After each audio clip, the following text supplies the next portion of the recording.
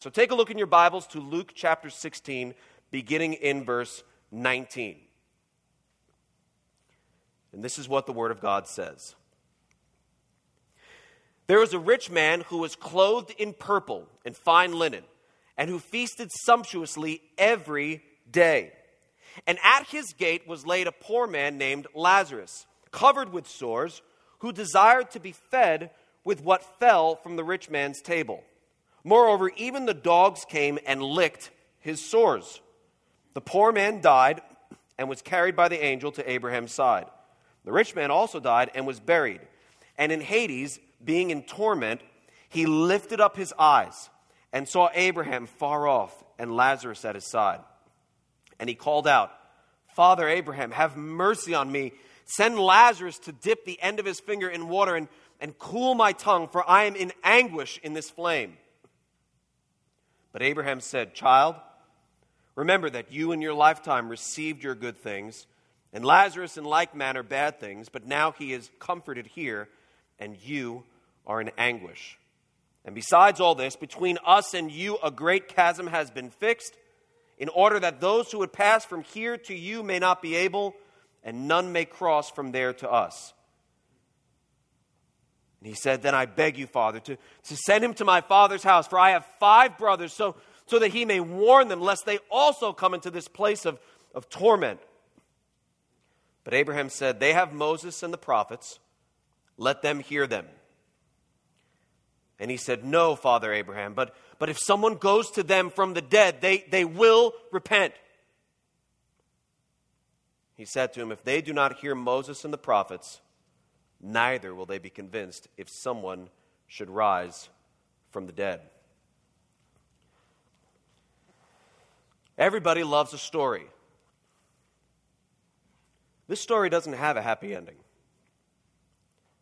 And if you read this story and find yourself shocked, that was Jesus' intent. He doesn't have any concern about being diplomatic. That's not how Jesus rolls. Jesus' example is one that reminds us that truth is not judged based on how it makes people feel. Truth is truth. And this is teaching with an edge on a subject that warrants it to people who need to hear it. And it's disturbing to read. You should find yourself disturbed as you read this, because as you see, the focus on this story is on who? It's on the man in hell. It's on the misery of the man in hell. In fact, of all the descriptions of hell in the Bible, what we just read is by far the most vivid. It's the most detailed, and it's spoken by the one who speaks more about hell than any other person in the Bible, and that's our Lord and Savior, Jesus Christ. It's disturbing to read. There's a very vivid picture painted there of torment and anguish and suffering and a desire to be for relief, but then being told no. A desire for other people to hear this so they don't receive that same torment, but it just doesn't happen. It's not a happy story. You don't read this and go, "Oh, good, she found her coin. Oh, awesome, the son came home." This is meant to leave us feeling like we were just punched in the gut.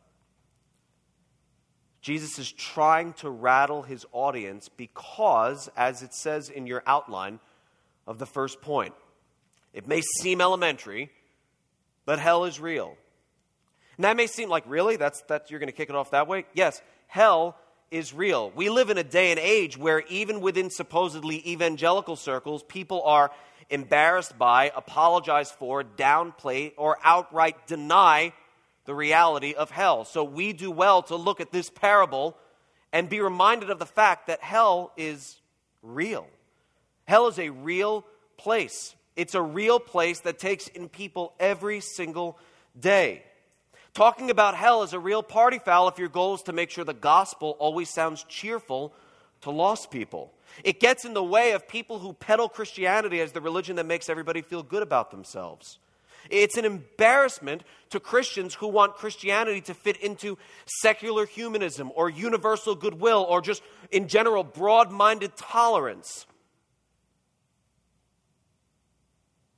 But Jesus was speaking to religious people who would not change.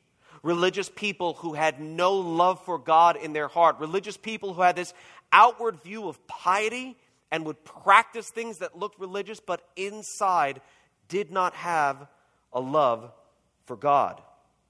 And in fact, the most detailed descriptions of hell appear in the four Gospels, and they all come from Jesus. Matthew 25, verses 41 and 46 says, Then he will say to those on his left, Depart from me, you cursed, into the eternal fire prepared for the devil and his angels. Verse 46 says, And these will go away into eternal punishment.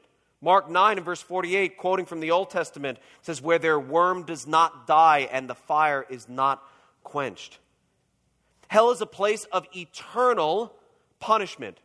Eternal punishment. There is no end. There's no way to look at this and say, at least the person is out of their misery because eventually they die, because this is the second death. And there is no end. It's eternal punishment. But more than that, it's eternal conscious punishment. Eternal conscious punishment. If you look back at the parable we just read, in verse 23, we're told that this man lifted up his eyes. He lifted up his eyes. He was able to be aware of what was going on. He hasn't fallen into some category of life where now he's not in heaven, but he's not really aware of what's going on. He's really just alone. He lifts up his eyes and he's crying out for relief. And hell is a place where there is no relief whatsoever. Verse 25 says, He is comforted here and you are in anguish. And hell is a place that is eternally separated from heaven. You, quite frankly, can't get there from here. Verse 26, besides all this, between us and you, this is Abraham speaking back to him, between us and you, a great chasm has been fixed, in order that those who would pass from here to you may not be able, and none may cross from there to us.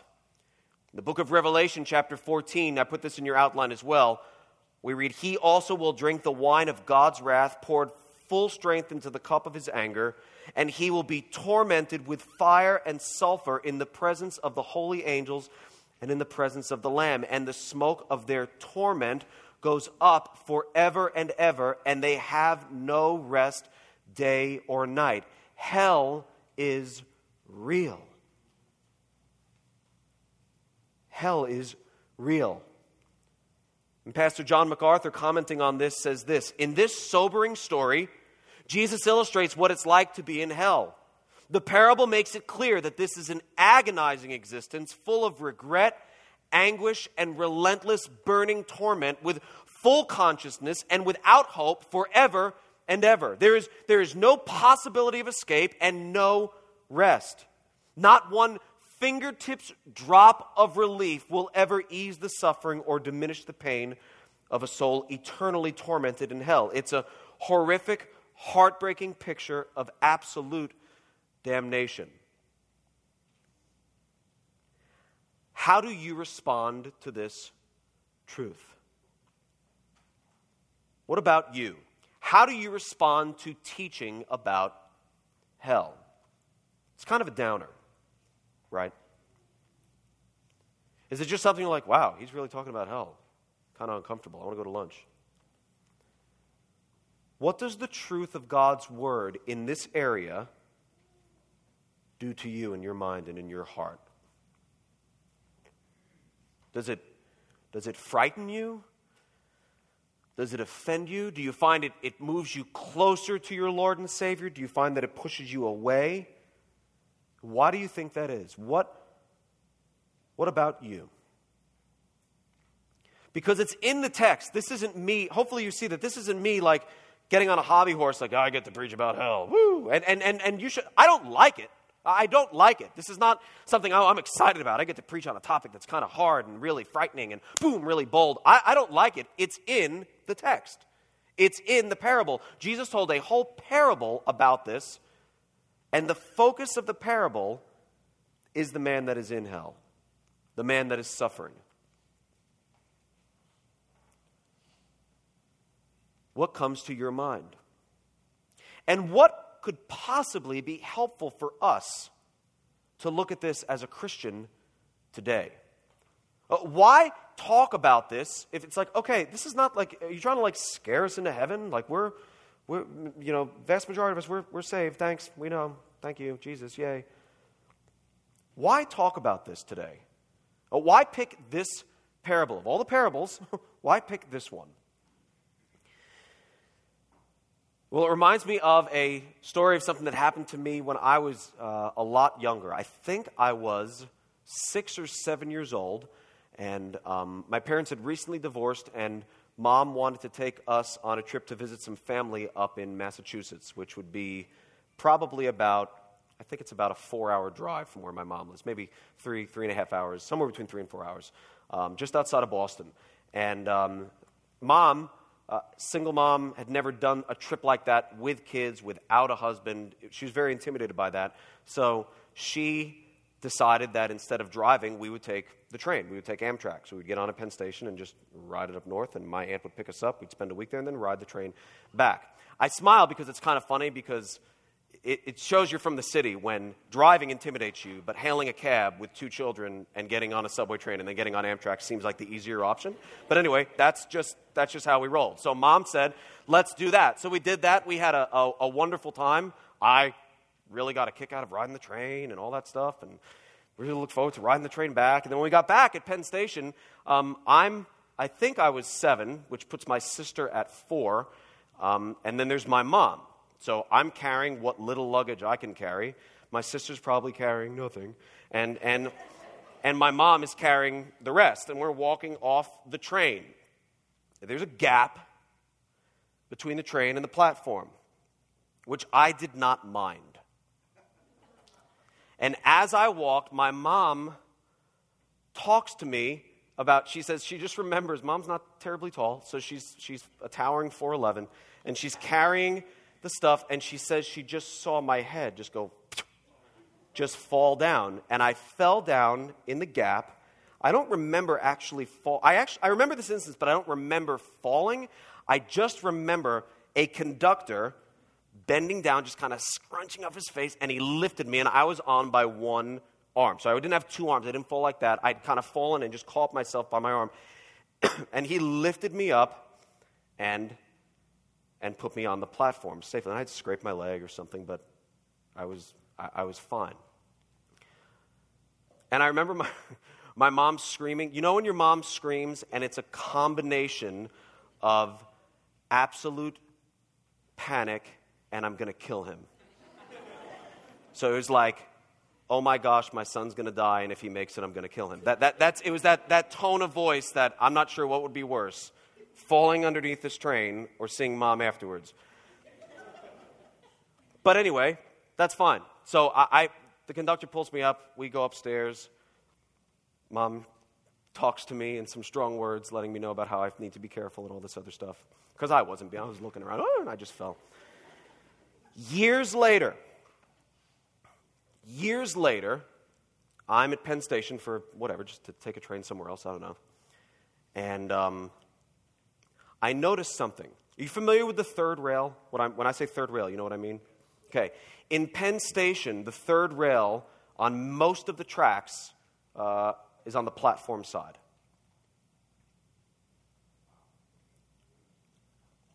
$750 volts.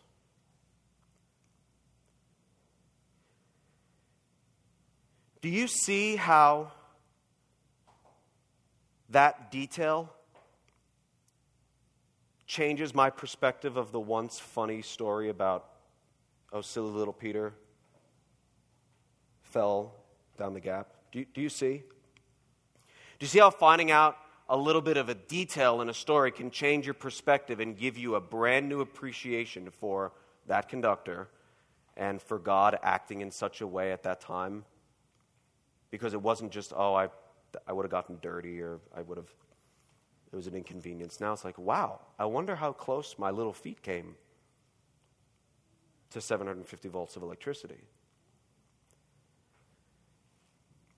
Luke 16, as we look at that parable, which we're going to walk through once again together, is a reminder to us who have been saved of a detailed description of what we've been saved from, and gives us cause to rejoice.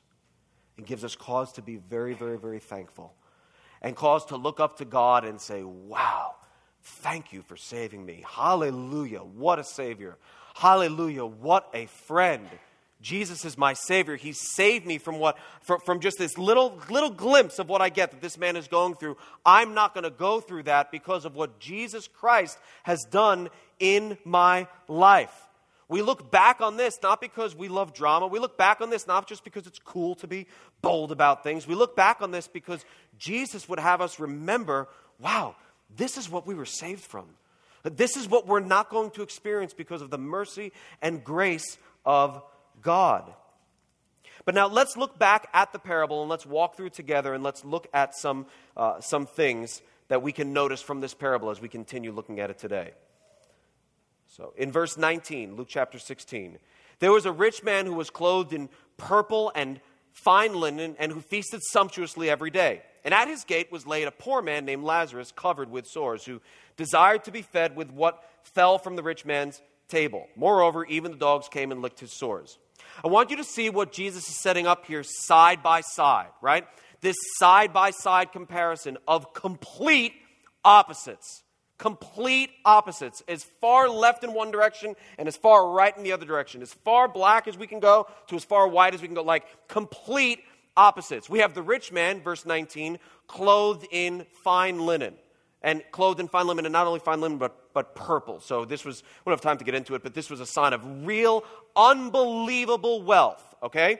Now look at verse 20. We have a poor man who is covered in sores. Okay? Clothed in fine linen, covered in sores. Later on, we read that the dogs would come by and lick his sores. So it's not completely out of the question that the picture Jesus is trying to paint to us is that he was either naked or wearing very little clothing. How would the dogs lick the sores? So here's a man who is clothed in fine linen, filthy rich, and here's a man who is unbelievably poor and covered in sores. Look at verse 19 again. Here's a man who feasted sumptuously and daily. So every day this man ate and ate well. And he ate food that was expensive and food that was rich and everything that it tasted unbelievable. He ate very, very well. Now look at verse 20. Here's the poor man, Lazarus, who's longing for crumbs from the dogs. So think through this. Where is he laid? He's laid what? At the gate, right? It says he's longing for crumbs from the table, but the table's not at the gate. So his hope of getting food is that someone, or perhaps a dog, would be eating scraps from the table and would bring out scraps, and perhaps crumbs would fall from their clothing, because he's not at the table, right? He's at the gate. So here's a man who just, boom, the rich man, just whenever he wanted to, he could eat whatever he wanted. He feasted sumptuously every day. The other side, we have this poor man who has been laid at the outside of the gate. Not he's laying, it's a passive, so somebody laid him there. He has been laid there at the gate, and he's hoping to get just crumbs from the table, but he's not at the table, so he's hoping somebody might, maybe, drag some crumbs out from the table. Here's a man who has everything that he needs, and here's a man who has nothing that he needs. Here's a man who could just snap his fingers and get it, and here's a man who's just looking for a break. Here's a man who's probably waited on hand and foot. Here's a man who has dogs licking his wounds. Here's a man who is filthy rich, and here's a man who is just filthy.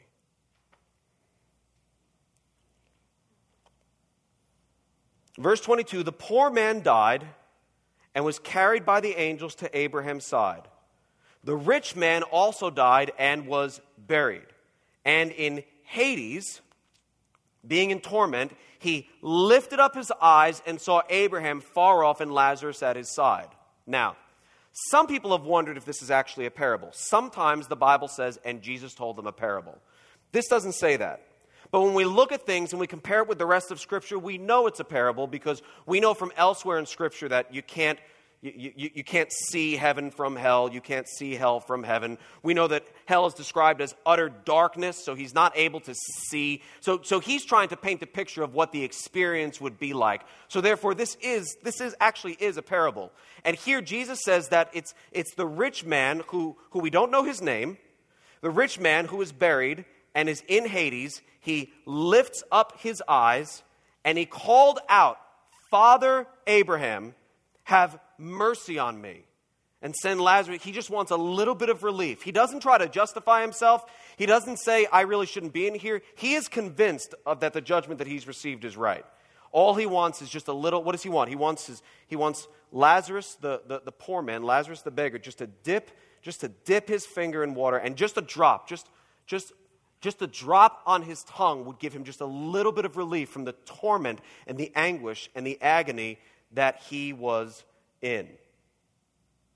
But Abraham, verse 25, said, Child, remember that you in your lifetime received the good things, and Lazarus in like manner bad things.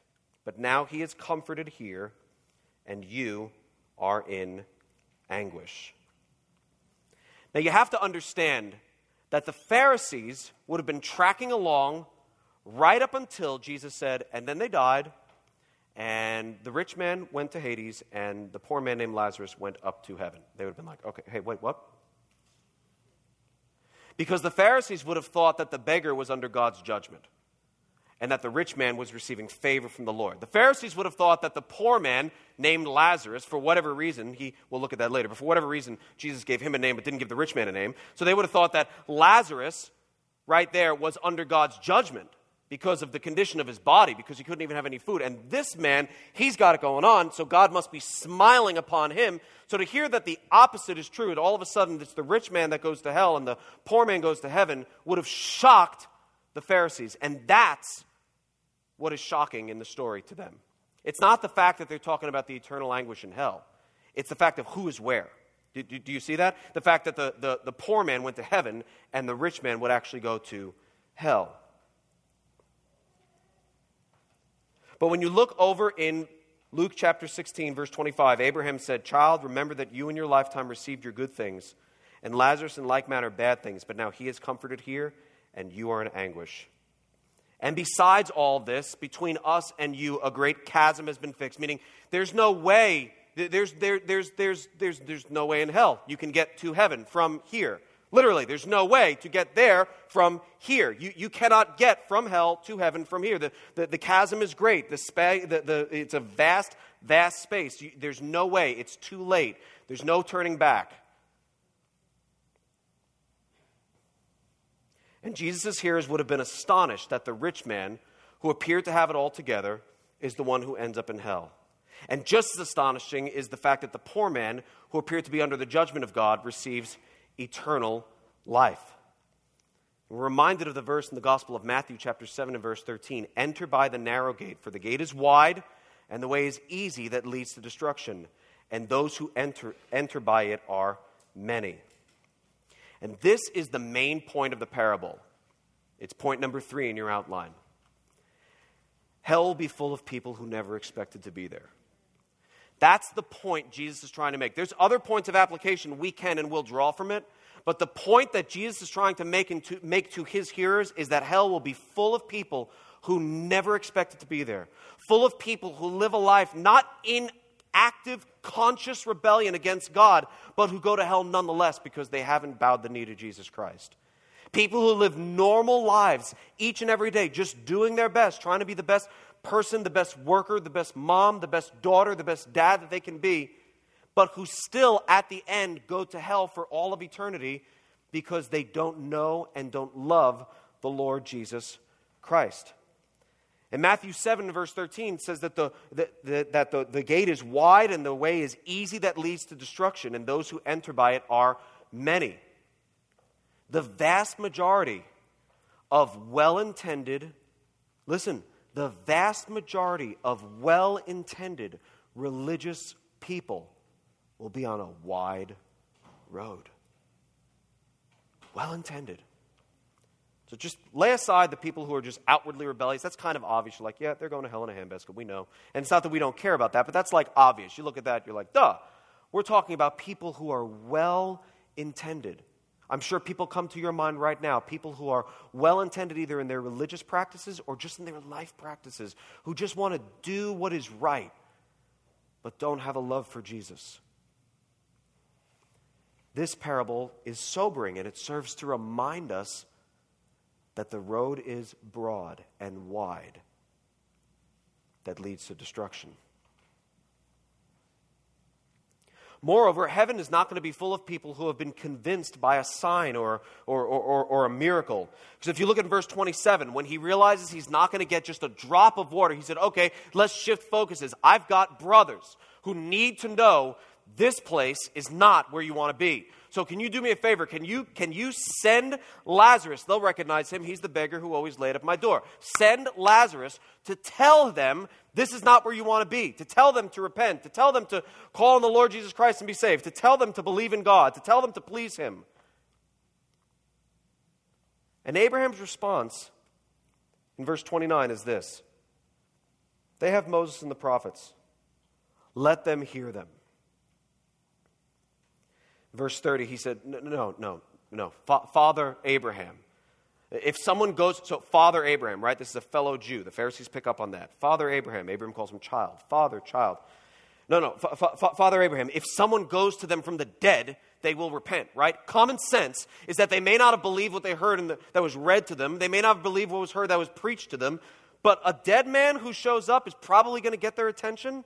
Right? It's going to get someone's attention. Surely, if that dead person shows up, people are going to believe. But Abraham says this in verse 31. If they do not hear Moses and the prophets, meaning if they don't hear what? The word of God that they had access to. If they do not hear Moses and the prophets, neither will they be convinced if someone should rise from the dead. Keep your finger in Luke chapter 16 and turn over to John chapter 11.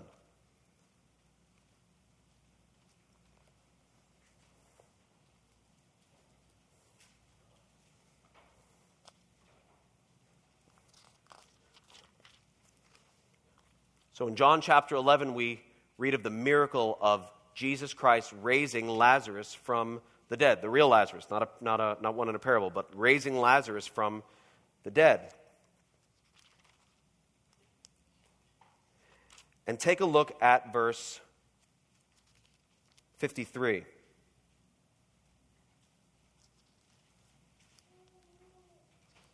Take a look at verse 50. Let's start in verse... Sorry, I like context. Let's start in verse 47. John 11, verse 47.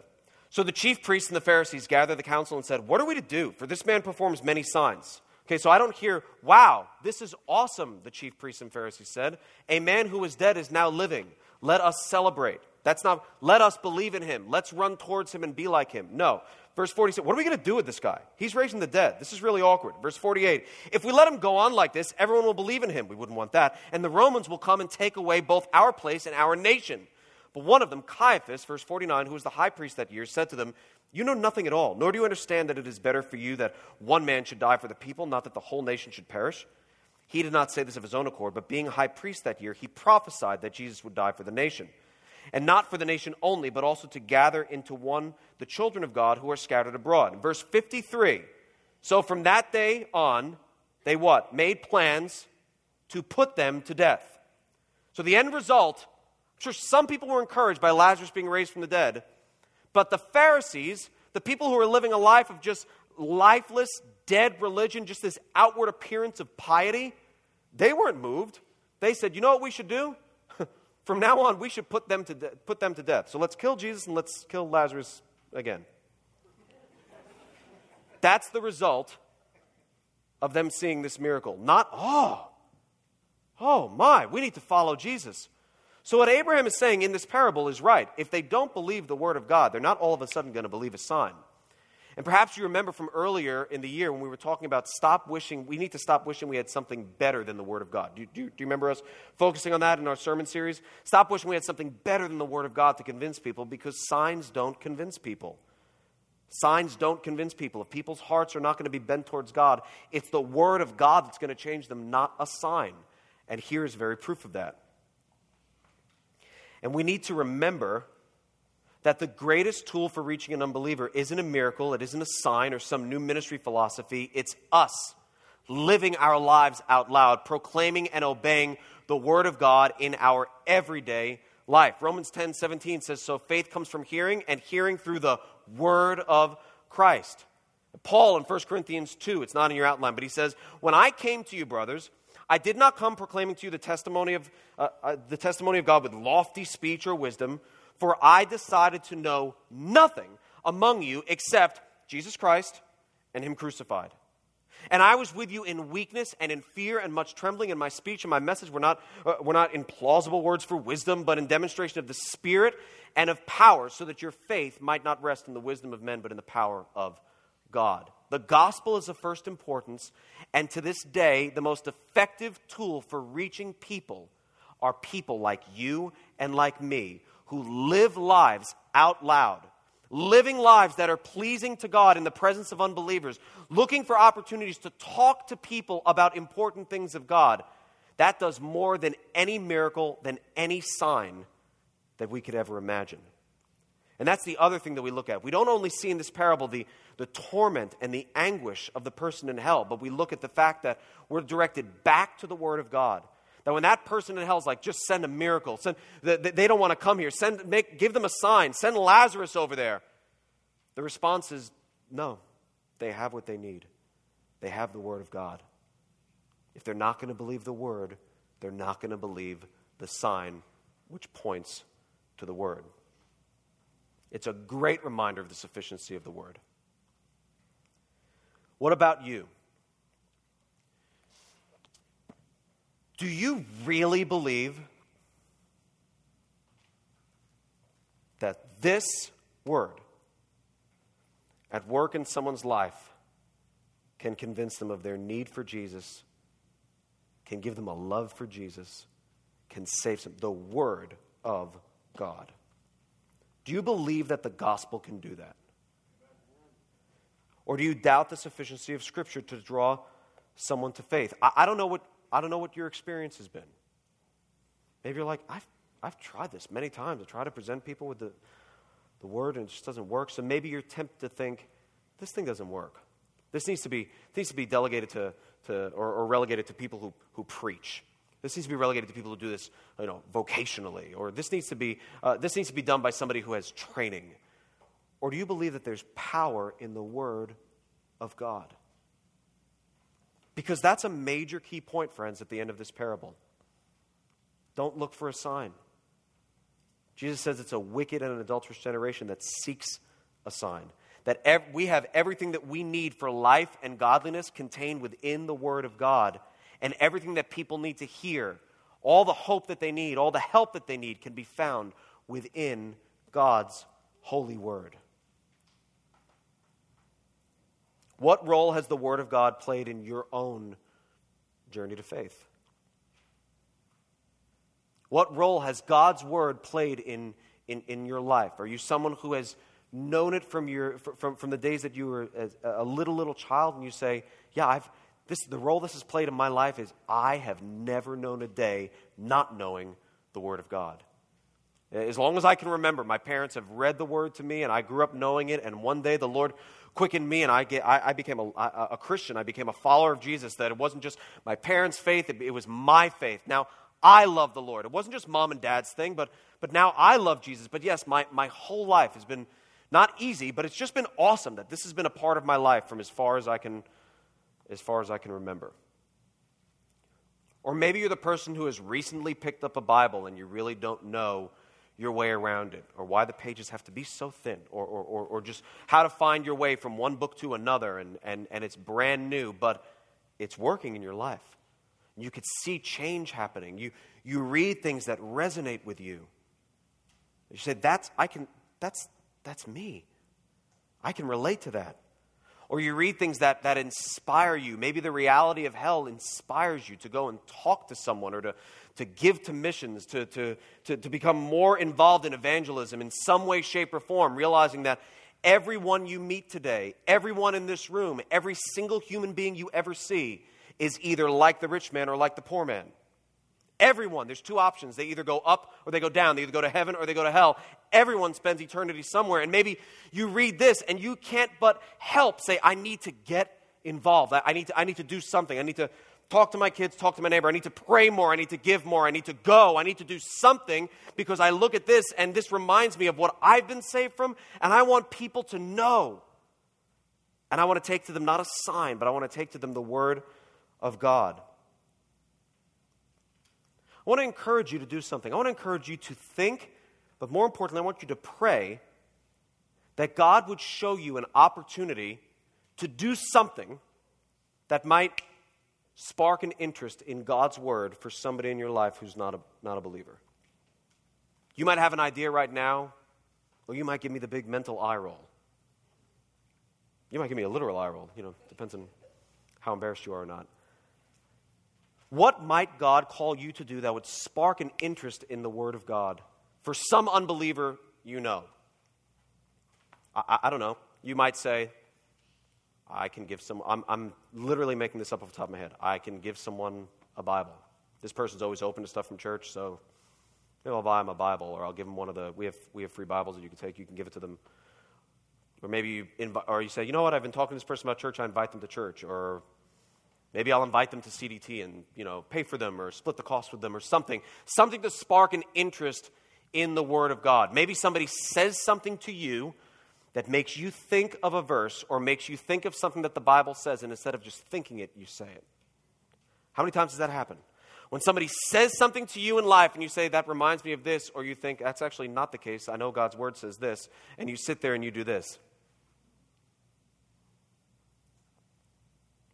Please just raise your hand and tell me if you can relate to that so I know I'm not the only one who's convicted by that. And you don't have to be you're not a ref, right? You don't have to blow a whistle and, cry foul. But saying, you know what? That's what makes me really glad this world is not all there is. Somebody talks to you about something that they heard in the news that really, really, really rattled them, like you brought up. These are hard times that we're living in. And you say, yeah, it really is. It makes me thankful for hope. Something to direct them towards the Word of God, or make them think, what do you mean? And not then, take out a Bible and I'm so glad you asked. But just something that directs them towards God's Word, that would give you something to build on. I really want to encourage you to think about and pray about what you might do to spark an interest in the Word of God in somebody's life. Maybe it's a child in your own home. Maybe it's a parent. Maybe it's a sibling. Maybe it's a neighbor. The who probably isn't hard. You probably can think of the who. It's the how. But pray that God would show you that opportunity and that we would act on it. That the parable of the rich man and Lazarus would be something that would drive us not just to say, hell is bad, hell is real, which is all true, not ashamed of that, but that would drive you then to help somebody else understand the Word of God. Because that's where the parable ends, where the person in hell says, he's basically saying, if only I'd seen a sign, I would have believed, so maybe we'll get someone else to see a sign. He still doesn't get it. Do you notice that? It's not like in hell, now he finally gets it, and woe is me. He still doesn't get it. He does not get it. Because his mind is hard. His heart is hard. And they say, they have what they need. They have the Word of God. They're not going to believe it with a sign. Maybe the reality of what has happened to you in your life, having been saved, having been born from above, having your heart changed, your life changed by the Word of God, would propel you to go and do the same for somebody else. The story I told you before, Penn Station, I'm pretty sure that was summer of 85. April of 2012. I took a train from Philly to New York. And I'm getting off the train. And it's been a while. I actually hadn't been on an Amtrak train since that day. I wasn't scared away from it. I just haven't been on one. And they have these things called planes. But anyway, but you can get really cheap. Among the East Coast, you can get from Philly to New York in 2 hours for $30. So you can't drive it from city center to city center. It's a cool thing. So I decided to do that because I had something to do in Philly, and then I wanted to go up and see Mom, and I think speak at a retreat up there. So I took the train. I'm getting off the train. You can't make this up. I'm getting off the train, and behind me, and I'm in New York mode, so it's this. It's this. I'm just focused on where I need to go, and I'm just getting off the train, going to get my next train. I get off the train. I have my bag with me. And I hear a lady scream. And I see her bags all over the floor. And I see her kid in the gap.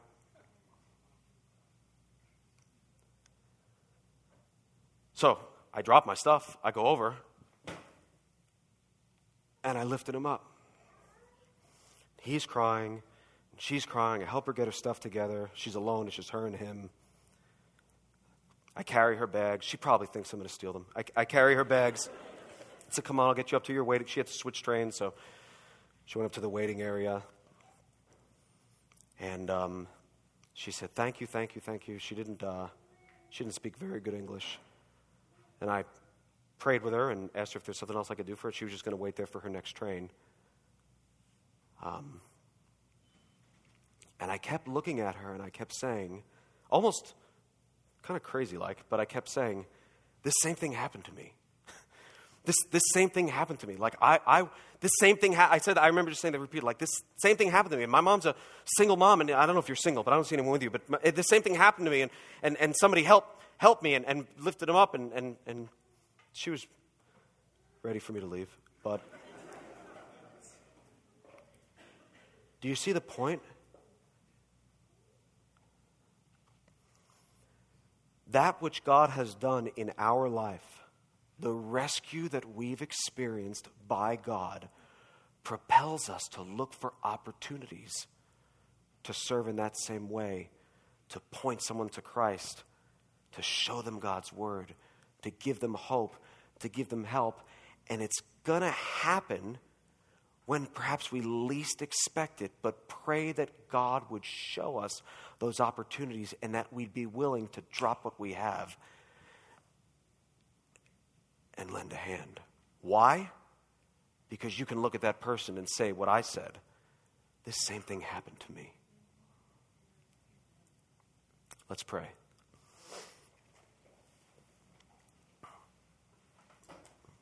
Lord, we remember the words that we read from Nehemiah earlier. We want to leave here with great rejoicing because we've understood the words that were declared to us. Lord, we're thankful that each of us can be like Lazarus. Lord, his name means whom the Lord helped. Lord, who among us cannot relate to that statement, that the Lord has helped us, the Lord has saved us, the Lord has rescued us. So, Lord, for those of us who know you and love you and seek to walk with you, albeit imperfectly, but want to please you, we look to you right now and we say, thank you. Thank you for rescue. Thank you for grace. Thank you for mercy and help in time of trouble. And Lord, I can't help but think that a sermon that focuses this much, a parable, your word, which focuses this much on the torments and anguish of judgment, Lord, perhaps that would be moving in someone's heart right now. Perhaps they would see this and have a fear, not just for their own body, their own skin, what that will feel like, what it's been like to be tortured without any escape, but that fear would be used by you to give them a fear for God. Lord, that they would look to you and they would realize that